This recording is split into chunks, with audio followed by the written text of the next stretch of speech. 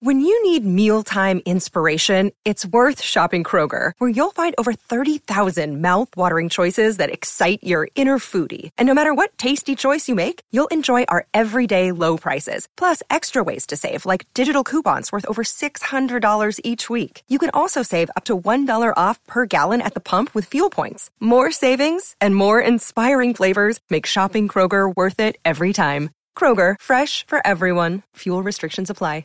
You're listening to a Score North podcast right now, and if you're a business owner, so are your customers. In fact, I could be talking about your business right now, telling the tens of thousands of loyal fans about you and sending them to your business. Find out how you can partner with your favorite Score North podcast. Visit scorenorth.com now and enter keyword partner. Fill out the form, and we'll get in touch with you quickly. Once Phil, Judd, Declan, or others start talking about your company, you'll be amazed at how many fans start showing up. So visit scorenorth.com now and enter keyword partner. TCL is a proud sponsor of the Score North Studios. Enjoy more of the things you love with TCL. Hockey, yeah. My favorite. It's Judd's Hockey Show. Yeah, this game was a little different with, last game was a grind. Like, it was just like, oh, man. But this game was back and forth grinding, and there wasn't a lot of shots. But it was a back and forth compete game, and everyone was every player on both sides were fighting for every inch that was out there. So this had a real good hockey game feel, a real, like you say, playoff atmosphere. Oh yeah, you like that? I like how that. You like that? I like how that tastes. You like how that tastes?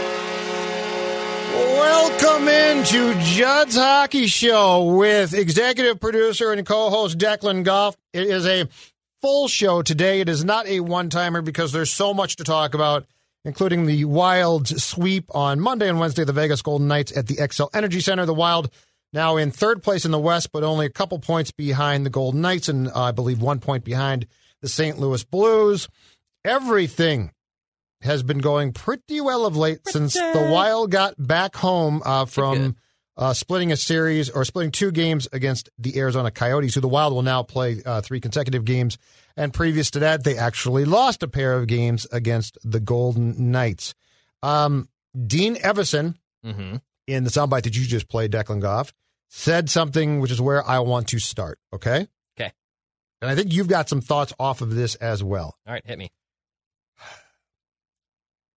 Thursday night's game was certainly not perfect. Wild up 4-1 in the third period. Damn near blew it. For the second time. Alex Tuch missing an empty net late, which I think, Joel Eriksson, I think that you all got a stick on it. He certainly helped make Tuch try to adjust his shot. Sure. And Tuch ultimately missed what was a wide open net because Kaapo Kähkönen had made a save and was then out of position. All of that, I get the fact that the Wild won, the most important thing. I get the fact that it probably was not perfection. But where Dean is right is that was a playoff game, basically. Yeah. Like the ebb and flow. The second period was not great, but there were a lot of elements to that game that Dex, I thought, had very much a playoff feel. And I can't tell you how much damn fun it is to watch a game that has a playoff feel in March of a shortened season and to come away feeling like, you know what? The Wild can really compete now. This is a different, this is such a different, because the previous teams, you always felt that there was just some type of flaw that was going to submarine them, right? That game last night to me was indicative of a very hard win, hard fought, but really impressive. And it's the path that this franchise is going down. Yes, it is. I mean, I told you on the last podcast that I think if you get one more piece here, because by the way, I believe Mark Stone was back on Wednesday. He was. Pietrangelo was not. Yeah, Petro was sent home. Petro was sent home. So Stone was back last night. But they got their captain back, and he's an integral part of their team. I told you on Monday that, look, at full strength, the Knights are still a better team than the Minnesota Wild. If you get a center, I'm curious. But at the same time, and I can get nitpicky here because I can talk out of both sides of my mouth. So I'll go the left side of the right side. Man, I can't believe I just did that. I'll go off the right side of my mouth for what has actually happened. I almost tripped myself up there. You're among friends here. Don't worry about it. Among the 4 games the Wild have played, the Wild have won 3. The Wild have won 3 out of 4 against the Las Vegas Golden Knights so far this season. At the same time, 2 of those 3 wins, you nearly blew it. You know, like on Monday, the first meeting of the season, you blew that game. Yesterday, you nearly blew that game. So you were that close to actually now flipping the script and having lost 3 out of 4 games to Las Vegas because you almost collapsed in the third period. Yeah. And hey, credit to Peter DeBoer pulling that goalie, pulling a Patrick Wall with 5 minutes left, and it worked. It worked for them. Yeah. Because what I didn't want to see was in that third period when the Wild came into the period tied, they scored a couple goals, they kept their foot on the gas pedal, and of course my kiss of death, right as I tweet that out, they go in their prevent defense mode, which is just infuriating to me. Now, was that a DeBoer tactic, pulling Fleury, getting the team a little spiked up? There might be a little bit something there, but I kind of don't like to fall into those stupid hockey tendencies, 2-goal leads, all that nonsense. I try to stay away from it. At the end of the day, it's a damn game. But all in all, look at the 30,000-foot view. The Wild have won 3 out of 4 against Las Vegas, and I think this would be an entertaining playoff series in a best-of-7. It has the similar feel, certainly different teams and different situations, Judd, but has a very similar feel to me to the first Colorado Avalanche series from 2003. You have a stacked Colorado team. Like that Colorado team in 2003 was leaps and bounds on paper better than the Minnesota Wild. Oh, yeah. And the Wild should never have been able to hang with them, right? That was a way bigger difference. Huge that difference. Was coaching. But, yeah, it was coaching. That was it was Walls putting the clamps down on that line. Granato had no clue what he was doing. Granato was a rookie coach. DeBoer is not a rookie, but it has the feel of, on paper at least, that Las Vegas Golden Knights team is superior to the Wild. Like if you look just at a third, like it's pretty obvious that the Vegas Golden Knights are a better team than the Minnesota Wild. Yeah, they're deeper. They're deeper. No question. But at the same time, the Wild, this pesky team, can give them fits. And I'm curious to see if you get a legit center, Judd. I think this elevates the entire conversation. It's not just anymore. Hey, is it Vegas and Colorado as the 2 teams in the West Division that'll probably make a case and run for a cup? The Wild are right in it if you get the right center here.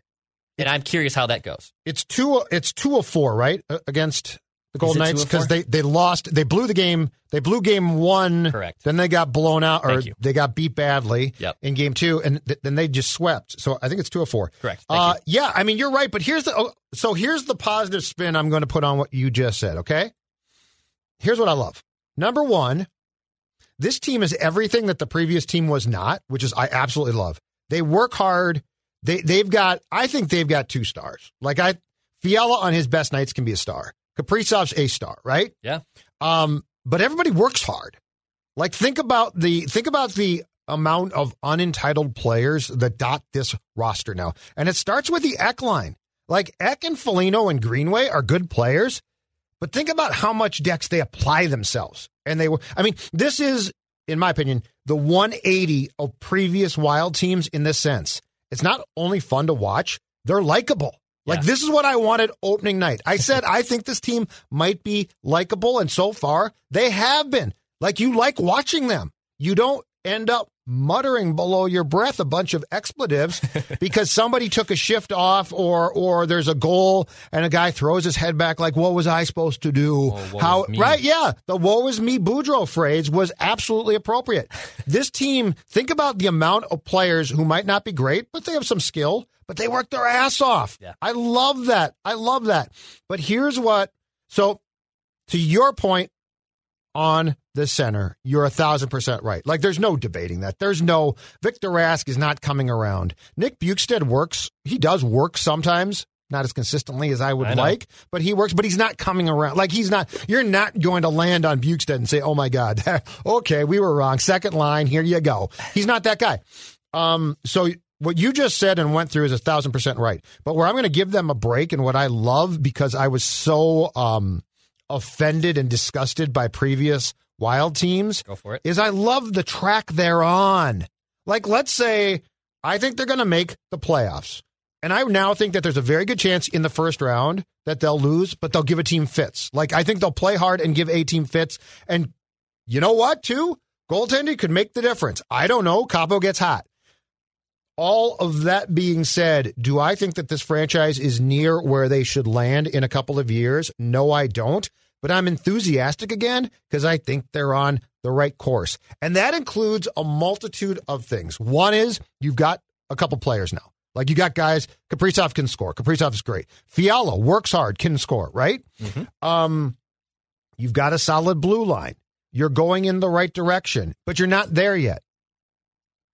But I'm cool with that now. So I'm back to, but I like this team more, to the Colorado series in, was that 2014 or 15 when they upset them in Game 7 on Nino's goal? Yes, 2014. And that was when we were all excited because it looked like that group was going to develop. They didn't, but it looked like they were going to. But like the future held something then that made you enthusiastic. And then eventually you just threw up your hands and said, I quit with this team because they quit. I'm back to that point, though, of being enthusiastic. Here's the difference. You've got 2 stars now. Like before it was, well, Parise and Suter, right? They can do it. And then eventually you're like, no, they probably can't. They need help. So you're back to building this the right way. If you get a center before the deadline, good for you. Mm-hmm. But even if you don't, you know you're going to eventually. Rossi is going to come back. This just is all tracking. And I know this is Judd. Right now, you're saying to yourself, what the hell has happened to the real Judd who threw him out of the studio? I did. But this is what we wanted. And for all of the moaning and complaining and griping that we did, this is why. Yep. They're doing the right thing now. This is why I found the previous group detestable. And I know y'all might have loved Koivu or Eric Stahl or Granlund. I don't know. Y'all might have loved them. But they weren't ever going to be the answer. And any objective person could see that. Well, now they've got some people that are the answer, and they're building upon that. This is what we always kept saying, you've got to blow up that locker room for. Correct. So congratulations, Bill Guerin and Dino. Dean Everson, congratulations. And Paul Fenton. And Paul, yeah.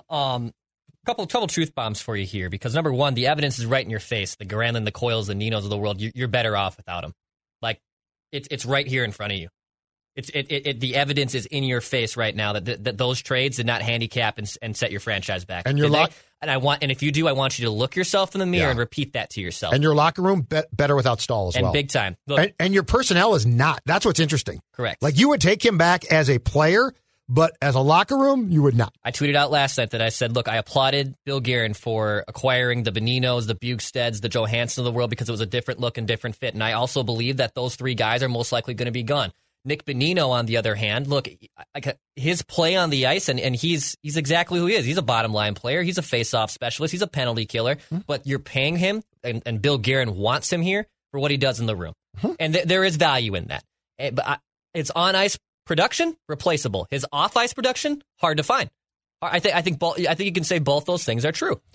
And when you're looking at these young superstars that you just said, so at one point it was the Granlund and Coyle and Ninos, and they were rising up. Well, let me give you some numbers here for Fiala, Eriksson Ek, and Kirill Kaprizov. Okay. So right now, Kevin Fiala with 8 goals, that's 0.38 goals per game. You multiply that over 82 game season, that's 31 goals. Joel Eriksson Ek, he's already at 10 goals this season. He doesn't score pretty, but he scores goals. I don't care if they happen; they're goals. No, yes, you are correct. Keep going. Sorry, he'd be on pace for a 34 goal season. Yep. If it was an 82 game year. Yep.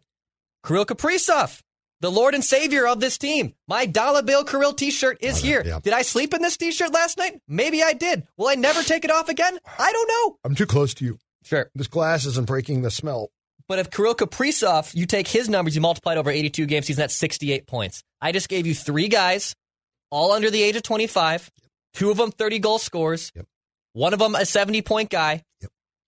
And now all you need is 1 more down the middle. You have goaltending. You have defensive depth. There is 1 key missing ingredient. And now, like you said, how do you want to address that? Do you want to go and try to mortgage something early right now to make that call? Would you rather wait 1 more year and try to get Marco Rossi healthy and make sure he's good to go? And maybe you try to sign someone in free agency or trade for someone later this summer after your season has ended? I think it's more likely it's the latter path. I understand that. But I do think there is something to be said about Minnesota sports, and this goes to the Twins, the Vikings, I guess the Wolves, that we are always saying, wait for 1 more year. And these are educated people. These are diehard people. There's a lot of people that will come out of their mouths and say, just wait 1 more year. Honestly, I am saying bleep that. It's a COVID-shortened season. Things are wacky. If you see a window right now You see a window right now to make a run for a cup. You have to consider mortgaging things that are significant importance and going and get it right now. Because you don't know what could happen. What if Kevin Fiala hurts his leg in training camp? What if Joel Eriksson Ek comes crashing down to earth next season? There's so many variables at play that always go into 1 year from now. Yep. So if you see a window to do it, Bill Guerin, friend of the show, go and do it. What can you get right now? That's my question, though. That's my question. What can you get? And, like, I'm with you if you can do it. But, and here's the most important thing. I trust what they're doing, and I trust Guerin. And that's a long ways away from where I was previously, right? Let's talk about Bonino and Ian Cole, okay? Okay. Because I think there's a very important discussion, and it's sort of the conclusion to a discussion that we've had on Judd's Hockey Show for a few years now. And I saw the North Stars do the same thing with players who worked hard and weren't necessarily great, but when they had success, and I've come up with a name for them. Okay. They're culture changers. They're culture changers. They are the diuretic of sports. They help you flush out your system from the previous people who screwed up your culture. Okay? So they are like a special diet shake that the rest of your team drinks in a good way to flush out the bad and to institute the new. And Bonino and Cole, I mean, Cole was traded for what? Patterson, right? Who, okay, he played, but he wasn't great. And I don't think he was a bad guy. I don't think he was a bad guy at all. But he was just sort of there. Like he was a third defensive pairing guy who played and didn't play. But when he played, he was just sort of there. But Bonino and Cole, to me, have helped reshape that room to empower those. You see, this is the problem, and I get notes saying, like, oh, Judd, give me examples of what went wrong in the room. Like, do you really need examples to not understand that room was not a good place? Like, you bow out of the playoffs as easily and as much as they did. The Blues series, Jake Allen. What's going to be our plan against Jake Allen? Let's shoot from as far away as possible and make him look good. And then at the end of the series, we'll say, look at the shots on goal. That's a lazy culture. That's the culture that this team embraced previously, okay? Bonino and Cole have helped empower a room. So you know what? It strengthens Declan Goff. It strengthens the guys like Ek. And it strengthens and emboldens guys like Foligno. And now Spurgeon, who probably doesn't talk a ton, but is a very good player, and I think, again, is a good guy, is emboldened to take control. So Jared Spurgeon can't just stand up and be like, I'm the captain, and here's what we're going to do. But if the Ian Coles and Nick Boninos of the world defer to him and empower him, guess who's going to listen? Everybody else, right? I want to give you an example of something very small, and if you choose to minimize this, it's your right. Okay. But I saw something on the bench last night that I absolutely loved, and I would ask you, when's the last time you saw this? Okay? Third period, Capo, before the near collapse, I think it was still 4-1. Capo made a really nice save. He made a huge save. And on the bench, the Foligno line, led by Foligno, stood up and started hitting their sticks really loudly off the bench, like a kid's hockey game. Like, that was big. That was huge, right? It's a small thing, but it's not. Because it's how invested the majority of this team is in others' successes. I would have never said that about this team the past previously 4 years, ever. But Foligno, that's who he is. Foligno, at the end of games, waits at the end on the ice at the end of the bench to congratulate guys when they win, and he's now gotten in the habit of taking Zuccarello and lifting him up and hugging him. Little stuff. Sure. And you can minimize it all you want. But I'm telling you right now, in sports and in hockey, it's incredibly important, and it shows you how different this team is. And I will guarantee you, beyond a shadow of a doubt, if they had a 4-1 lead in the third period last night, 2 years ago, this team blows that lead, and they lose in overtime. 2 points to make up. Number one, a few points. First, love that. I do genuinely love that, because there is something to be said about hockey culture and also the importance of that room. I'll take you back, 4 years ago when they got Jake Allen, as I like to say, from the Blues. They got Jake Allen by the Blues. And who had the most damning quote in that locker room at the end? Do you remember who it was? Mm-mm. Wasn't Prizier Suter, wasn't Koivu, it was Erik Haula. And he said, what is this, 4 years in a row? I'm sick of this crap. I'm sick of it. That's right. What do we got to do? Now, look, Erik Haula, maybe not the most standing individual to be to judge a culture by the room, but why is it that it's Erik Haula saying that I am the most pissed off about this right now? Yep. And I know people wear their emotions differently in all aspects of life, athletes or non-athletes, but I thought that was incredibly telling. And then when you have Bill Guerin come out this summer on Michael Russo's podcast and say, there's something rooted in the culture here after I've been here for a year, and it has to change. So when you see Eric Staal get flipped for a lesser player in Marcus Johansson, it's not because Marcus Johansson is a better player. It's because there's something rooted in the culture that has to change. And for the lack of a better word, Eric Staal was a part of that problem. Mikko Koivu was a part of that problem. That group was.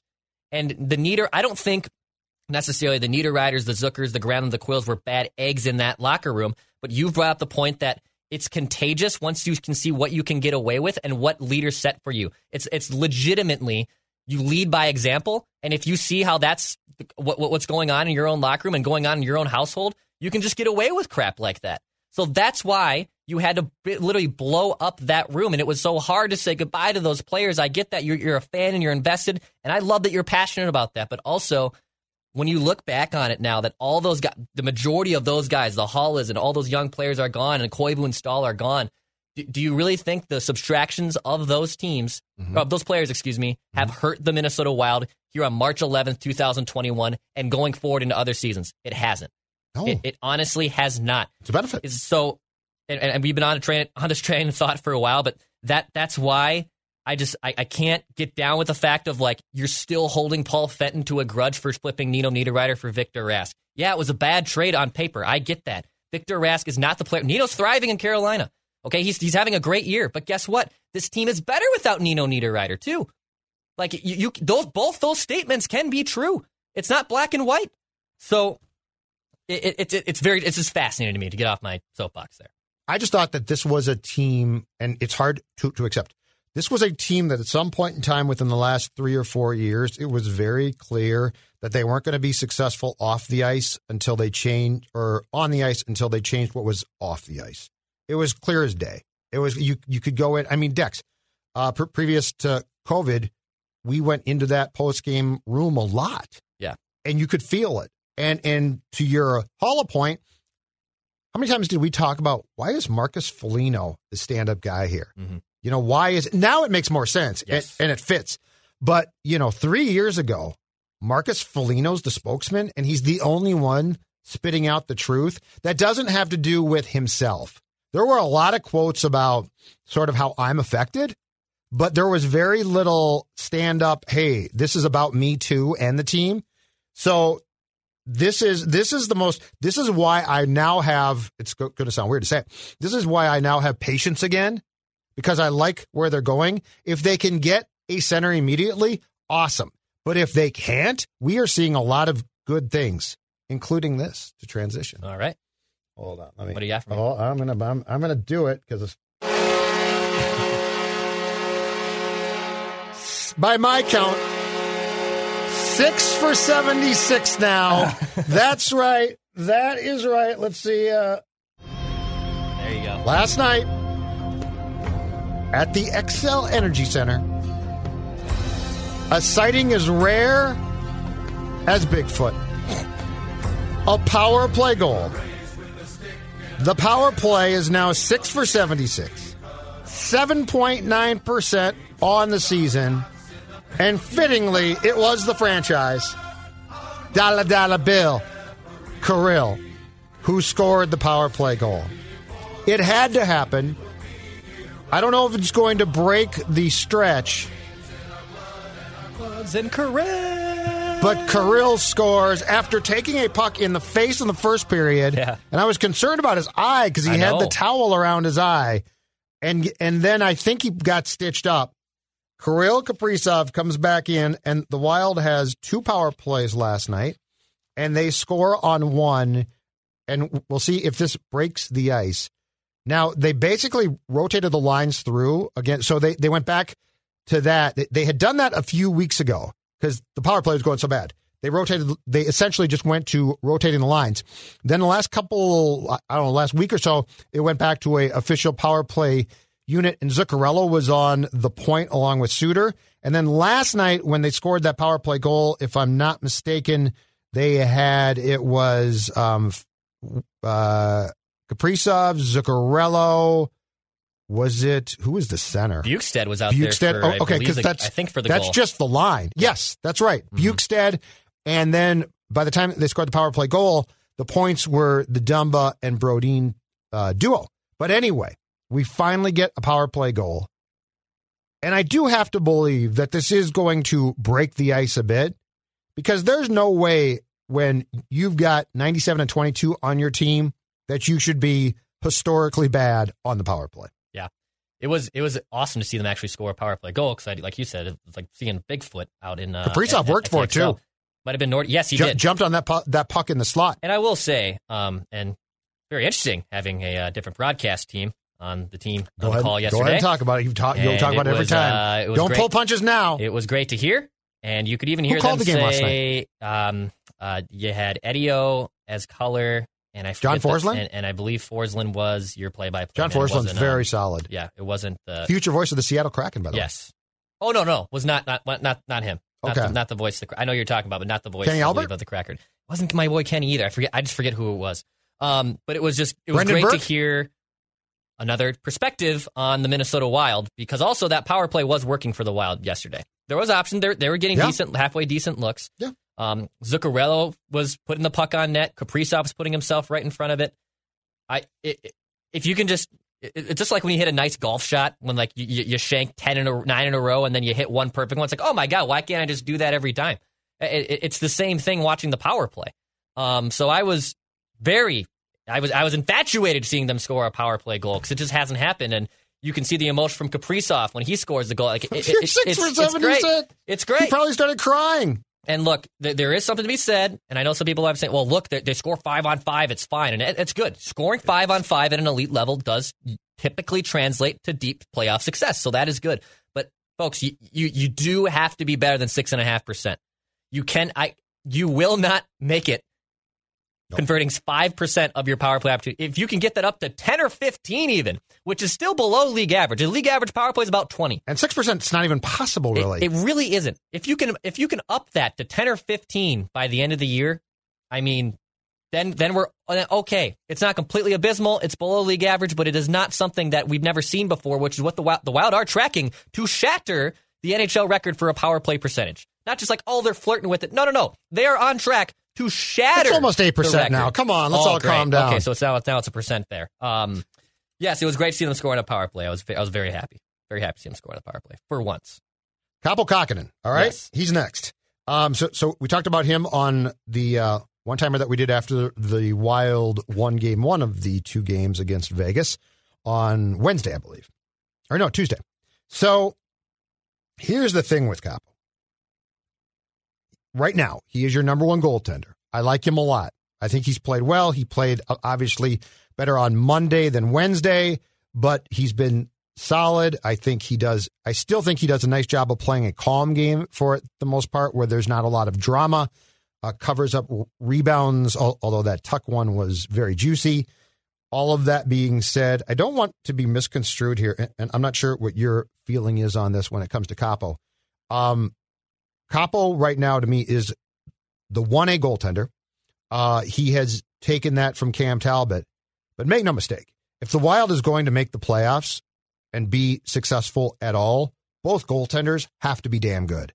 So I don't want this to be a Dubnyk thing, right? Oh, man, now you found your top goaltender and everybody else can just play beat behind him once in a while. Like, that got to me, with the way the game's played now, the Dubnyk thing, and I know that he came in that first year and was phenomenal and basically single-handedly took this team to the playoffs. Yeah. But the Dubnyk thing became this all-consuming, very 1986. He's going to play all the time, isn't he? I am in no way, shape, or form trying to insinuate that I believe that Kaapo should be that guy. And so while I'm very impressed and I'm glad that he got the opportunity to prove himself, and I think he's continued to do a nice job, Declan, I don't want this to be now Talbot's the backup, right? You are going to be in this condensed schedule, which is ridiculous.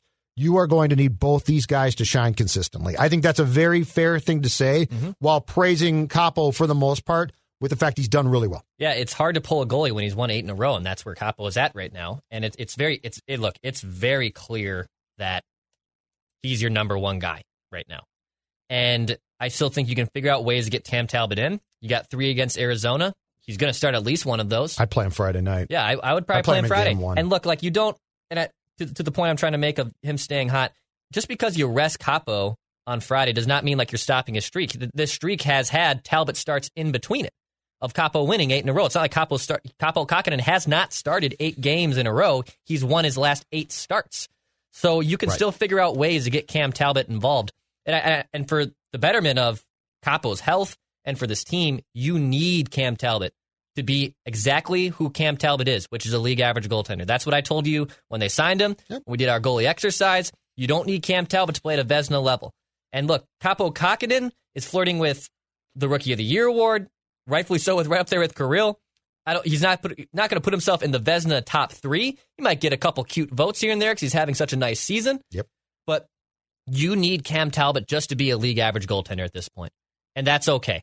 If you can get Cam Talbot to be a league average, it speaks to how bad Dubnyk and Stalock were for a good portion of last season. Exactly. Because they weren't that. Because if you can just get him to be a league, it's not an out like, oh God, here we go, we got to get Cam Talbot. That's what people are going to think. Oh, we're back to Dubnyk. No, Dubnyk was much worse than a league average goaltender. So I do think if Talbot can just be a league average dude, they're going to be just fine. And I'm curious to see how that goes. So Capo, I put Capo on a short list of this. We're what? Are we 24 games in now? Yeah, something like that. Is that correct? Okay. Yep. I put Capo on a list of 2 here of the most pleasant surprises so far for this team because Kaprizov is unbelievable, but we knew he was good, right? Like I'm pleasantly surprised by him stepping in and being this good immediately, but it's no secret that this guy thrived in Russia. So I wouldn't say that I'm really surprised. I just think he's great. Capo Kakkonen, to me, and Eriksson Ek are the most pleasant surprises. Eriksson Ek works his ass off. Yes. Which I love.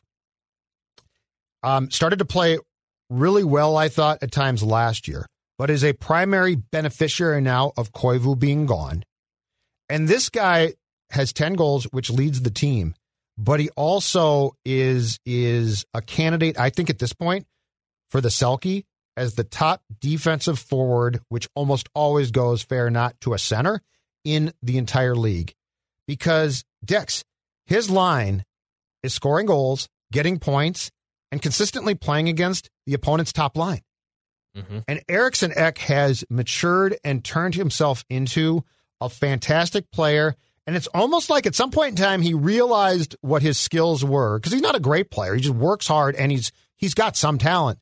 But it's almost like at some point in time, he either got sat down and was told or realized himself, I'm good, but if I do X, Y, and Z as far as my work goes, I can be great. Correct. And I think he's one of these guys, and they come along and they're special, who realize that I've got a skill for being a pest and for being really good defensively. And if I do that, it's going to lead to offense, ergo the goal scoring.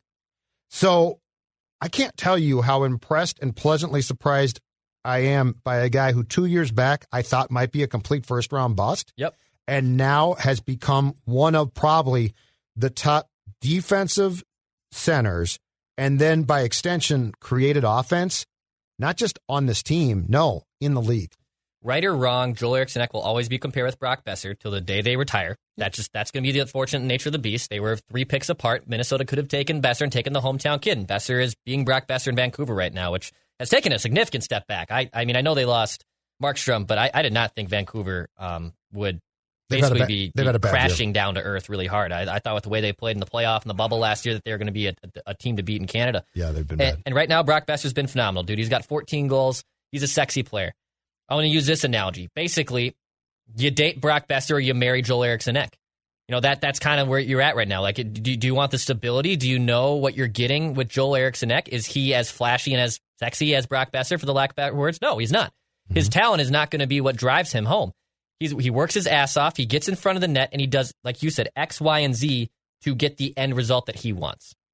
And that's a good thing. And he plays a position of need right now, and he's doing a role of shutting down opposing line players, and he has quietly put himself in the Selke position. He should be a finalist for the Selke, and I don't think that's even a Homer glasses. And by the way, I don't think this is a podcast that puts on a lot of Homer glasses and Homer beer goggles by any means. But Joel Eriksson Ek belongs in that Selke conversation because of what he's able to do, and he's getting goals. Like, it'd be one thing if he was shutting down opposing lines and he only had 2 goals this year. He's getting goals. He's got 10. And I don't care how sexy they look. If they don't put up on an ESPN top 10. I don't care about that. That second goal last night was that Fleury, by the way, had the puck, and a lot of officials blow that dead, okay? Yeah, they do. But that goal was a testament to who he's become. Correct. Because he kept going. He just kept going, and guess what? They didn't blow a whistle. That's impressive. That's as impressive to me as a nice slap shot, right? Yeah. Or like a nice deke. Yep. When you basically get that call and keep going. And I'll go back to this well, too, Dex. How many Wild players previously in previous years would have basically stopped, watched Fleury cover that puck, and listened to the whistle? Yeah. Like, I don't mean to pile on, but I have to. I feel like I have to because this is exactly what we wanted. Like, this is why it was so bad. And I think a lot of people got that, and I think a lot of people didn't. But this is why it was so bad, and this is why the tide is turning now. I got a question for you off of a guy I think is next to Kaprizov, is your favorite player on this team. Yep, I know it is. How difficult is it? Because it was difficult for me in the press box last night to watch this. And this guy on Monday had a great game. It was difficult for me to watch Kevin Fiala with Rask and Parise. Mm-hmm. Because Kevin Fiala is, I think, arguably the fastest player on that team. If not the fastest, he's top 3. Yeah. Right? Yeah, him and Kirill are. And Rask and Parise are sundial guys. Yeah. It was, I don't know, like, I get the fact that Parise and Fiala, when they're not colliding, have had some chemistry in the past, and they look good on Monday. But just for the long term and watching Fiala with those two, I don't know. I feel for Fiala with what you're talking about when you don't have a center that you can put him with, because there is so much more there. And Kevin Fiala, to his credit, I'll give him this. I think he's worked hard through most games this season, Declan, to create plays. Like, he's gone and gotten the puck, and he's created plays, and he can do that. Yes. But he is much better served if he's got a guy that can create plays for him, and that's not happening right now. I'd actually I'd make the case that he's not as much of a playmaker that he was last year when he was creating more plays. I think he's being a lot more selfish this year because he has to be more selfish this year. He had a noticeably very good game and strong game on Monday. I wasn't at the game. You were there, but even on TV, you could tell on Monday. He was quieter yesterday for sure. He wasn't as strong. Yeah. He spent where he spent the majority of his season has been with Joel Eriksson Ek. Now, Ek has been thriving recently with Foligno and Greenway. Yep. And you don't really want to break up that chemistry line. Plus, it goes back to shutting down that opposing top line. I get that. And that line started the year together, got broken up, and then got put back together. Right. So, yeah, he has spent some time with Victor Rask. I mean, I think it's more of Kevin Fiala elevating Victor Rask than it is Victor Rask and Parise are slowing him down. But eventually, I think that catches up to you. Right. Eventually, I think, unfortunately, Kevin Fiala is going to get damn frustrated, and he wears his heart on his sleeve more than anyone else on the team, in my opinion, that he's going to get fed up with that. And because, look, he gets pissed when he gets a shot on goal and the goalie gloves it out of midair. He cares. He cares a lot, and I love to see that. Oh. He was, like I said, quieter yesterday. So far, he's played decently with Victor Rask, at least like in terms of Corsi. They are generating a lot more shots when he's on the ice with Victor Rask. But again, that's a testament to Fiala, who loves to shoot at will right now. I mean, Fiala's having a career season. He is having even a better season than he had before the leg injury in Nashville. I think he's even having a better pace season and a more overall better game than he was at the 25-game run he had last season before the pause. Every metric is up. His shot quantity is up. His goal rate is up. He's a star player. Yeah, he's not Kaprizov, but he's a star player. He is Robin to Kirill Kaprizov. He's the Batman of the Robin. He's a great player, and that's okay. I'm not a bit the nerd in me. I don't like Robin. He's just such a dork, and Kevin Fiala's not a Robin to me. But the analogy still applies. Damn it! So I'm going to use it. There is something to be said that eventually you'd like to see him play with a little bit more talented playmakers. But right now, I think it's Kevin Fiala holding those guys up, basically, with spit and luck, for the lack of a better word. Yeah, I just feel bad for him because I feel like he is, at his age and talent, he is ahead of the play by 2 seconds. Yeah. And they're sort of, I mean, look, they try, but Zach doesn't have any speed left right now. Correct. And I don't know if it's coming back. Yeah, it might not be. Right now, Fiala's averaging 3.5 shots per game, which is a ton. His shooting percentage is 11%. I just felt that's sustainable. I felt for him because I feel like he should be a guy with line mates that can keep up his pace at least or close on a nightly basis. That's why if they get a center, and let's just say it's Sam Bennett. Let's just say it's Sam Bennett for this. I'm not saying it's going to be Eichel or it was going to be Dubois or Laine. Let's just say it's Sam Bennett, who I think obviously needs a change of scenery in Calgary. I'd rather see Bennett play alongside Kevin Fiala than I would rather see Bennett play with Kaprizov. Because I think Kaprizov can carry more of that weight. Oh, no question. You know, he's more Patrick Kane. I'd rather see hybrid center. I'd rather see someone like Bennett, or if you're going to trade for that league average or borderline top 6 center, I'd rather see them put with Kevin Fiala because it's going to benefit him more than it is with Kaprizov. Let me throw this at you, and you broached this before the season, and I was not for it full time, and I'm still not. Mm-hmm. But I firmly believe that if you're down by a goal or two in the third period, Declan, the idea of Kaprizov and Fiala to me now makes more sense based on this. Kaprizov is a hybrid center. Like, I don't know if he can win draws, and I honestly don't really care, okay? But look at how he sees the ice and his ability to make plays and his speed. And then imagine him with Fiala.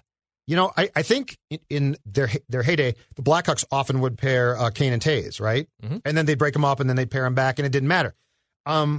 I just got to think that Fiala and Kaprizov, if you put them together 5-on-5 too, would have the ability, if you're down and need a goal, to really drive you. And I think Kaprizov would be the perfect guy then because he knows how to defer and he's decent. And look, I want him to shoot too, but I want Fiala to be put into a position to succeed. I'm not advocating playing them together full time, but I think there's more to see from them by at least giving them an opportunity at times. Yeah, I made a big point at the beginning of the year that I'd like to see them together because I just didn't trust the depth of this team. And I'll admit I was wrong here. I usually am. That the depth has shined. That you have guys like Jordan Greenway taking the next step. Marcus Foligno, for God's sake, has been a point-per-game player over the last month. You have a very established fourth line, even with Ryan Hartman out right now.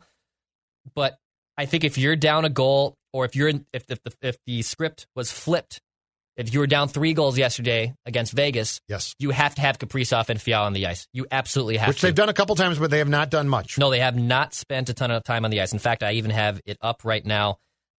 So far this season, Kevin Fiala has spent only 31 minutes with Kaprizov on the ice. Yeah. Only 31 minutes. Including power play time? This is 5-on-5 time. Okay. This is 5-on-5 time. Yeah, so, it doesn't feel like a ton. So, for example, he has spent over 109 minutes with Joel Eriksson-Ek. He has spent 87 minutes with Jordan Greenway. He has spent 75 minutes with Zach Parise. They have mostly been apart when on 5-on-5 even strength. And for the most part, that's okay. What I'm saying is I think there's something there, and Kaprizov could be the facilitator to Fiala that could be successful. Yep.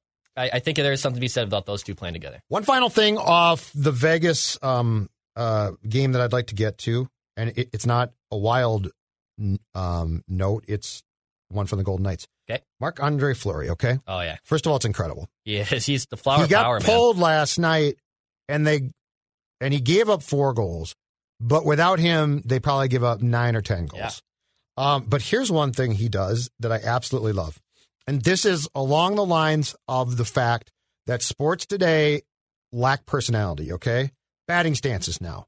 Like, we used to have these goofy, it was great batting. Yeah, all that stuff. Like, how many guys now, I mean, they all look the same, right? Right. Like, guys used to change their batting stance constantly, and now it's like, well, I worked with my hitting coach, and here's how I stand. Okay, what the Flower does, and I absolutely love it, and it's an old school thing, is when he makes a big glove save, he styles it for the camera. Oh, yeah. Oh, okay. I was wondering where you're going. Mike Palmateer, who played for the Maple Leafs and Capitals, was, as I recall, the king of this. Billy Smith, the old school goaltenders, circa 80s at least, into, I guess, the early 90s, but certainly in my youth of watching hockey, okay, the goaltenders would style glove saves. So if you made a big glove save, you wouldn't just make the save and be technically sound, and there's the whistle and a face-off, okay? You would make the save, and Fleury did this last night, and you would hold the puck there with your skate sort of out, right? And you would sort of show what you just did for the cameras. Yep. I love the fact that this guy does that. Old school, because look at the amount of goaltenders now who make outstanding saves, and it's just, okay, technically sound, okay, here's the puck. Flower made a save last night, and who was that? It was an unbelievable glove save. It was right below me, so it was a second period save.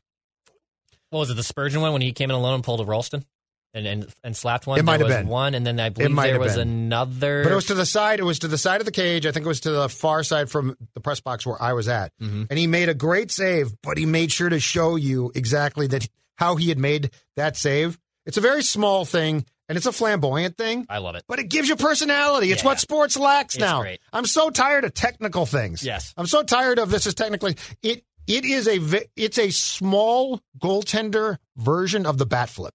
Yep. Because you're showing the guy, and you're showing the cameras, and you're showing the fans, I got this puck, and I'm gonna stay frozen.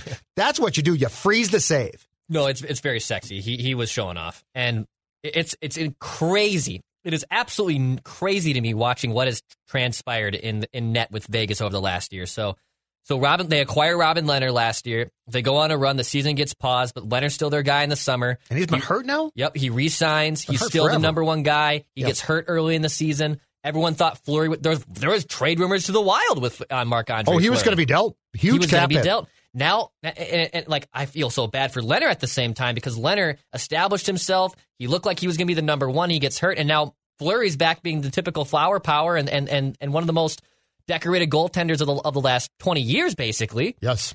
And now Lehner's going to be buried. Like, when Lehner gets back, I mean, he'll get rotated in for sure, but Lehner's probably going to be back to where he was in Chicago, where it's just like, well, what the hell do I have to do to be the man here? Upper body, but by the way, for him. Yep. So he's been out since February, but it's cool to see. And look, I think Vegas is so much fun to watch. You brought up the point, and I know he literally could have put more salt in the wound. Alex Tuch was so close to putting salt in the wound again on the Wild fans. He's good. He's fun to watch, man. He is damn good, and you could see why it was a humongous mistake to trade him, because I could not imagine a team that already has Kaprizov and Fiala and Alex Tuch possibly on the same roster. So which of those two, one is going to be a Seattle Kraken, and I bet Lehner has protection.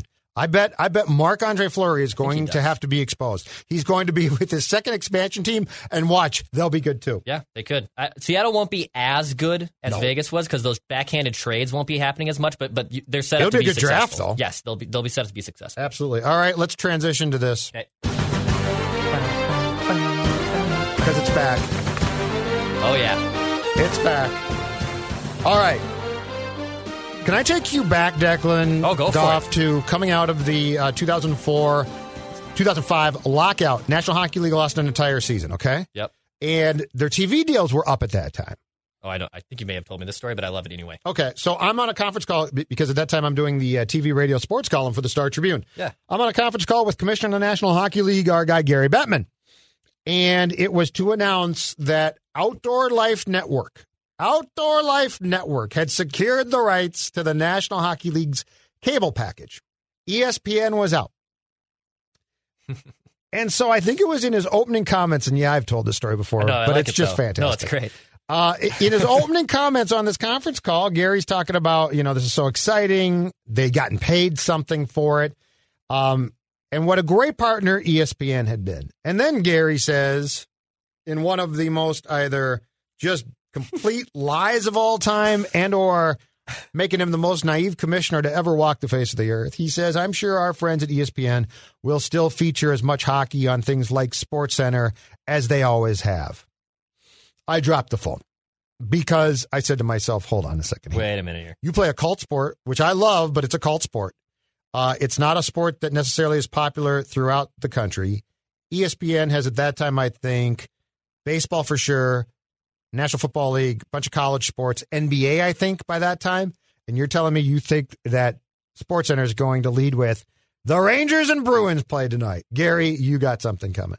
Well, it's been since then that the cable package went from OLN to Versus, which then I think got bought by NBC Comcast, the Xfinity folks, and then it transferred to NBCSN, which is going away. And by the way, throughout this time, I told you this too. I said, why doesn't this league accept the fact that it might not get as much from one network, but split the package up? The NBA has, baseball has, split your cable package up, because ESPN is a huge place to be. It is, like it or not, the single most influential sport. Like, it's not even close. Nobody says, I don't know tonight. Am I going to watch NBCSN, CBS Sports Network, or ESPN? Okay. So finally, this week, the news has come out, and I'm looking at a New York Post story here. ESPN/Walt Disney and the National Hockey League have agreed to a $2.8 billion deal over the next 7 seasons beginning next year that is going to put hockey back on ESPN, ESPN Plus, Hulu. It's also, I believe, or it's going to have 4 Stanley Cup Finals on ESPN/ABC. Now, there is going to be a secondary package, which I think is probably going to land at NBC again, and that package will include 3 Stanley Cup Finals, would include an NBC, of course, and then because NBCSN is going away, USA Network would pick up the cable rights. But this is the first time in a long time, TV-wise, that I think Bettman and the league have done the exact right thing. And it's not just Dex because of the games, which I believe the number that I saw is going to be more than 1,000 games over the 7-year period. But it's also because of the ancillary programming and the highlight shows that is going to get back on the most influential network out there. Okay, I saw so many comments already on this from people that were, number one, saying, "Oh, so are you finally going to show hockey highlights?" Number one, yes, yes, you idiot. That is exactly why this partnership is now happening, and that is exactly why they will show it. Like, what the hell were you thinking? Of course they haven't been showing it because they didn't have the rights to it, and they've been like slowly crawling back with the ESPN Plus deal and that In the Crease show with Melrose and Linda Cohen, and I love them. That's great, but no, this puts hockey back on the map. You need this. You needed ESPN for multiple reasons. Number one, you said $2.7 billion? Is that what you said? 2.8 billion over 7 years. That is humongous for the league, which, by the way, is going to be good news because the cap is flat because of COVID for the next 2 seasons. Oh, it's huge. That's going to inject some much-needed revenue into the league that they're desperately going to need. NBC has been great. I love what NBC does. Also, being strictly on NBC is such a hockey thing to do of, hey, this is our niche sport. This is our specific network. We're not going to broaden our horizon. We know where fans are coming from, so we're just going to cater to those fans. You need to broaden your horizon. You need to put it out there. And now I know less games are going to be available, on national TV. I think it's only like 25 regular season games a year on ESPN/ABC. And you can gripe about that, but with number one, we're going to get thick in the weeds here, that with Sinclair and the whole TV broadcast sports regional networks being completely up in the air, them going exclusively to Hulu and them doing stuff with ESPN Plus, this is the new name of the game for sports. Oh, yeah. You're going to see, I wouldn't be surprised if maybe, I don't have the details for it, but like, what if NBA eventually, they're going to partner with maybe just YouTube TV? What if MLB does a thing just with Spectrum or something like that, right? This is the new norm. So, like, the insane satellite and cable TV packages that Judd Zulgad loves to pay for, that's eventually that we're going away from that. So, if you truly want to experience hockey, and by the way, I'm guessing a lot of you already have Disney Plus and or Hulu, then you're gonna be just fine. You're gonna be able to watch a lot of these games before they just won't be on basic cable anymore, and that's fine. That's good. You needed this. ESPN and the NHL is a marriage that I'm happy it's back together. They need each other. But the main thing, too, here, though, is that, and this is what they wouldn't do, and they left ESPN after the lockout because I believe what was offered to them at the time, and they should have taken this and tried to split the package then, was NBC. They jumped at the chance to go there and show games nationally because it was a broadcast network, but it was what they call a revenue share, which means we basically both profit, but you don't pay me a rights fee, okay? Mm-hmm. ESPN, I think, offered the same thing, and they're like, oh, no, we need a straight rights fee. Okay, but you're giving up coverage. Like, you are forfeiting the most important sports network in the country. Now, the key now is this. By splitting the package decks, they still have to sell, and this deal's not done yet, 3 Stanley Cup finals, half the playoffs, and more regular season games, which is, the bidding on that is down to NBC and Fox. So, yes, you won't have, so ABC, ESPN will have X amount of games that might not be as much, but you're still going to have a secondary package. So there's going to be a ton on. And the most important thing now is you've got 2 networks paying you. Yes. Paying you. Yes. By the way, all right. So these days in hockey and all sports, we've got a lot of lip service about being inclusive of people, right? Like we got a lot of women deserve more chances, which they do. Black women deserve more chances, which they do. I see a perfect opportunity with the ESPN package to, instead of talking about it, do something here. Yeah. Put Linda Cohen on play-by-play. Has she done play-by-play before? I don't know. You can work with her if you have to. For sure. But the point is, she should be involved. Steve, regardless. oh, yeah, and she will be. But Levy is a guy who does Monday Night Football and was never known until he started doing, I think, college games as a play-by-play guy, right? He's built for hockey.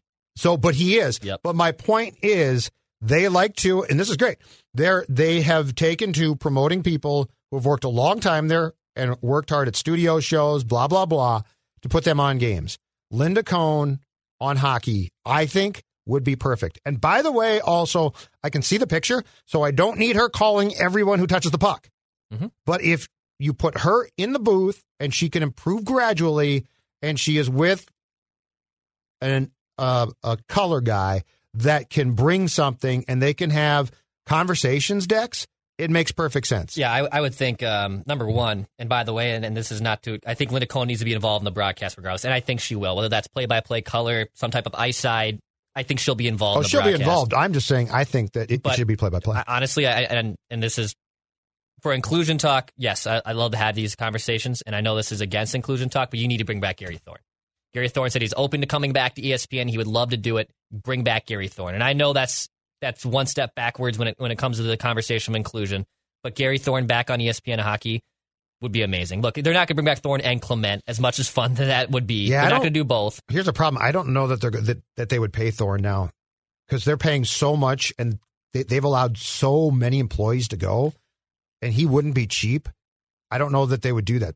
It's a good question. I think, well, because there's such a small amount of games, though, I don't think that they would. I have no idea what the price would be. He's good. But I would love to have Thorne back. And yes, no, I think Linda Cohen would be sweet too. Linda Cohen would be awesome. But I mean, that's the type of thing that they should do, and that makes a ton of sense. So, but congratulations. This is where hockey should be. Yes. Because if you have an interest in growing the sport at all, you need to get it in front of as many casual eyeballs as possible. Yes. And I'm sorry, I do not think casual sports fan finds NBCSN. I think soccer fan does, right? Yep. EPL is great. It's the niche sports network. Yeah, and hockey. But we know to go there. Yeah. Now you're going to have it be so on a random night, you're flipping around, you're like, I'm going to check out what basketball game is on ESPN. It's going to be a hockey game, and that's fantastic. And that's good news. I love it. All right, so wow, meaty episode. We're about done here. Okay, so we'll be back with a one-timer probably before next week. But the Wild play. They play Arizona Friday, Sunday afternoon. In fact, you know what? Let's plan on doing one Monday. Okay. Let's plan on doing a one-timer on Monday and back with a full show as well the middle of next week. Declan? Pass, shoot, score. He knows you once ate an entire sheet cake. He knows your selfie life isn't your real life. He knows what goes down on the DMs. Shouldn't you know your dog better? Now you can learn his inner secrets with Embark, the highest-rated dog DNA test. Unlocking over 350 breeds and screening for over 215 genetic health risks. Go to EmbarkVet.com and use promo code DNA, that's DNA, to get $60 off an Embark Breed and Health Kit or Purebred Kit with free shipping. That's promo code DNA to save today.